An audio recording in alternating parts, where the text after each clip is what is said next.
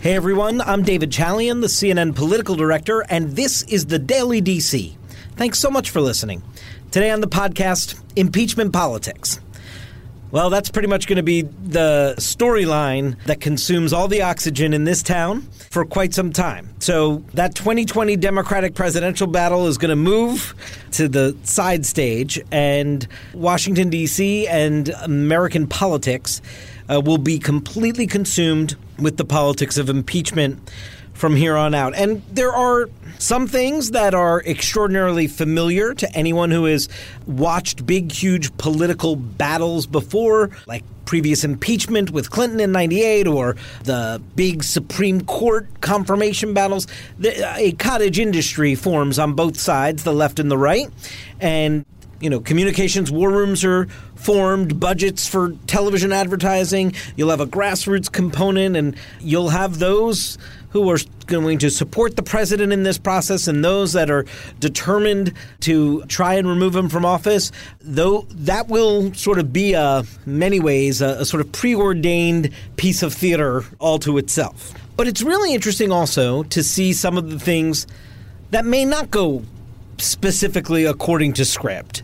And of course, those are the things where you see perhaps the politics shifting a bit. What is unknown at the end of this just unbelievably head-spinning, rapid development kind of a week is that the politics of impeachment are unclear. We don't know yet if the American people are going to be on board with this. We don't know yet if the Democrats have sort of stepped off a cliff here that they have a landing for or not. That is the reality. And we do not know if the president is going to be able to use the identical playbook that he used in the Mueller probe and beat back any lasting political repercussions the way he did there. Now, that's not to say that 2 years of a Russia probe didn't have a weight on him and keep his numbers low. It very well likely had some sort of overall impact on his standing with the American people. But there was no indictment, obviously, of a sitting president. All of that was litigated in the Russia probe. Mueller did not change the calculus of where things ended up when he testified. His report seemed to give credence to the notion that the president obstructed justice, and then the political class kind of just moved on from there.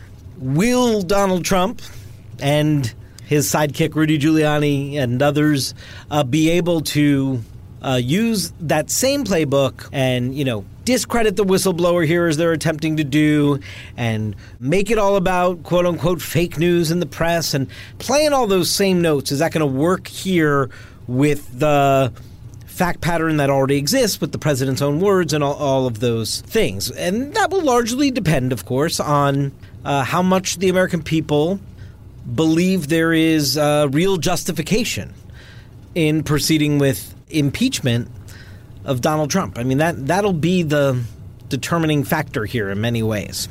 And, you don't have many sort of cracks in that Republican wall of support for Donald Trump. But you did see yesterday in Congress, Congressman Turner say, Mr. President, what you said in this phone call is not okay. Now, I'm not suggesting that means he's breaking with his party and he's somehow with the Democrats on pursuing impeachment, but you don't even hear much of that. You saw what Ben Sasse had to say and called what he read about this very troubling, and that Republicans ought not just to be in a denial, circle the wagons phase, even though he criticized the Democrats for rushing to impeachment. Mitt Romney, also deeply troubled by what he said. So there are moments in this week where it wasn't fully lockstep of the Republicans behind Trump. I just named 3 examples. There are a ton more of that. And what you do have a lot more of a Republican sort of saying, I haven't read it yet, or I'll have to take a look at that, or we'll dig into that, or nothing to see here. But it is also because I think Donald Trump hasn't completely settled yet, if you just read his Twitter feed, on how he's going to move forward to beat this back. He's reacting in real time to something he didn't really anticipate happening this week. And so he's not on his sure footing yet either to sort of give the marching orders other than to tweet, Republicans stick together. He wants to make sure that those little tiny cracks I'm referring to don't break into something larger. And by that, I don't mean that there's a real danger of 20 Republicans in the Senate joining Democrats and actually removing Donald Trump from office. I think that is still a far-fetched, totally unlikely scenario here. But I think that any Republican, either on the House side, some of the few Republicans left in tough districts for them that weren't wiped out in the 2018 Democratic wave, but perhaps more significantly in the Senate, Cory Gardner and Susan Collins and Martha McSally and Tom Tillis and Joni Ernst. These are Republicans up for re-election next year in states that are going to be heavily, heavily contested. Some of them are purplish, some of them a touch more red, but these are the states that are going to see gazillions of dollars of advertising spent, fully contested contests, not just for the Senate, but also on the presidential level. So watch how the Republicans in those seats are responding as they go back home. This is going to be a fascinating next couple of weeks. As Congress is in recess, not the House Intelligence Committee, of course, they have work to do that Adam Schiff has made clear they're going to do, and we may even see some of the first subpoenas, some of the first hearings in this process next week. But as Congress goes home, this is going to be a huge information gathering moment of how they are hearing from their constituents to quadruple down their support for the president, or if there's some blowback for some Democrats for pursuing impeachment. This is going to be a very informative time for these members. You watch how they come back into session in a couple of weeks with much more confidence of where their constituents are politically and where they position themselves. Now, that's what I'm saying about a lot of the unknowns. Unknown how the constituents in those town halls are going to respond. Unknown really where the American people are. There was a NPR Marist PBS poll that came out, showed the country basically split between favoring impeachment inquiry or not, and that had moved a little bit in the direction of pro-impeachment inquiry. But it was a one-night poll. I think we've got to wait. This has to settle in a little bit. Let's see some of the polls next week before we assess really where the American people are on this. The sense in the polling is that perhaps the pro-impeachment side is getting a little bit of momentum out of this week's news. But again, let's see where that settles down. So how the constituents at home react, what the polling is going to say, how Donald Trump finds his footing in fighting back. These are a little bit of the unknowns at the moment. I would note one thing, though, that is different this time around, which is that instead of the normal sort of blockade of information that the administration had sort of put in place up to Capitol Hill since the Democrats have taken over, there was an abrupt about-face here. This was like, no Congress, you're not getting the whistleblower complaint. We're trying to bury that. No Congress, you're not getting the phone call with the Ukrainian President Zelensky. And that flipped. Now, we know there was the unanimous vote, 100 senators, all Republicans and Democrats in the Senate, that said the administration had to hand over the complaint. But before that vote was taken, it will be fascinating to learn how the president was informed that he was going to have to change his posture and why the president bought into a strategy of putting stuff out quickly when that had not been this way. I mean, it's sort of crisis management 101, get it all out, right? But that had not been what the Trump White House had been practicing in crisis communications. And they believe, from their perspective, that they had a successful beatback of Mueller. And so it's interesting to watch them change their approach here and how much of that was because of pressure from Republicans on the Hill. I think there's more to learn there about why, on a dime, the administration changed its posture, put things out that were clearly so damning to the president. Then there are some things that we just know everybody will sort of play their part, right? I mean, Tom Cotton, Republican senator from Arkansas, up for re-election, put out a note to supporters today. Subject line, petition to investigate Joe and Hunter Biden. Sign this petition. We need to expose the truth about Joe and Hunter Biden's corruption. I mean, completely buying into the story that Donald Trump is trying to tell without evidence, that he's trying to employ a foreign government and threaten military aid to that foreign government, holding that up in the air, sort of saying, not going to release this money until I know you're pursuing this Joe Biden story. Somebody like Tom Cotton sitting in the United States Senate, this may not wear well in the future for him. This is a bet. This is a gamble that the Republican Party stays as it is today, the Trump Party, for some time in the future. We'll see if that's the right gamble for him down the road.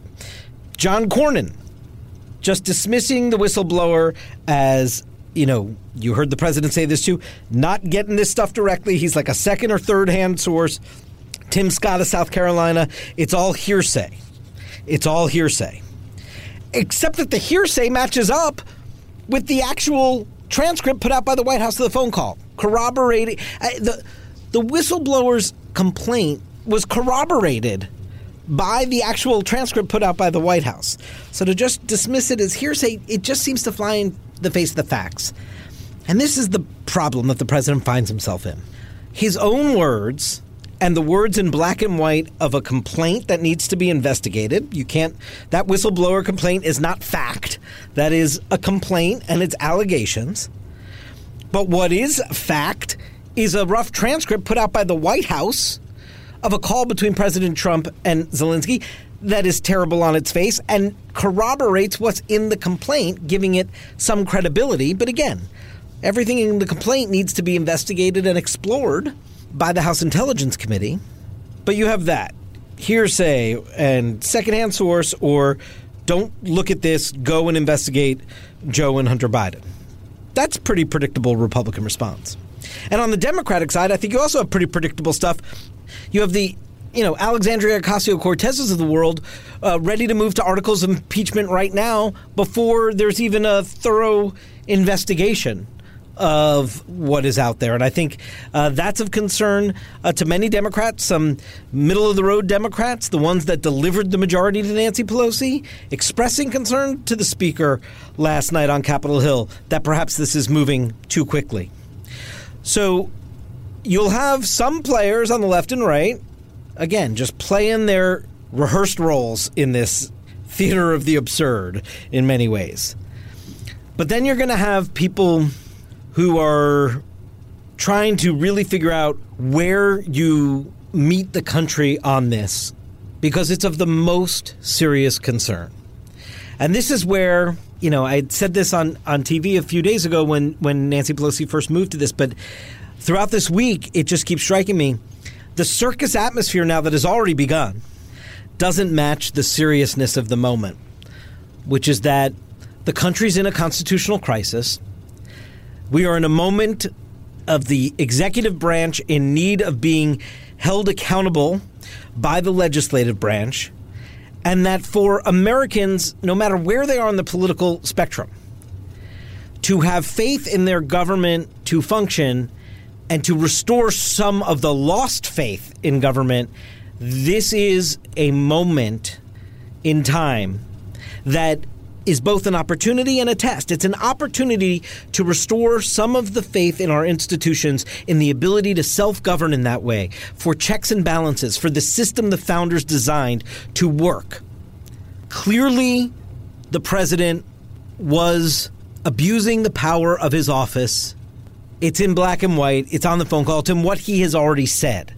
And clearly, the Democrats have the burden to bring the country along as they move through this process. And if they rush through it and they don't do it methodically, there's the chance that they don't bring the country along. And if they do it in such a way that is above reproach, even in these polarized times, they'll be hit for doing so, and they bring the country with them, that may have the opportunity, it may have the ability to actually restore some faith in the ability just for these institutions to function properly. That when the executive goes outside of the bounds, whether of law or constitutional responsibility, that there is a counterweight to that that can course correct and put the country back on a more even path. It seems to me that that's the moment we're in right now. A lot of it gets lost in the everyday back and forth and the millions of dollars of ads that will get spent and the lies and the spin. But at core, that's what this moment will test of the elected representatives and, of course, of the American people themselves. That does it for this edition of the Daily DC. Thank you so much for listening. Hope you'll tune in again right here next week.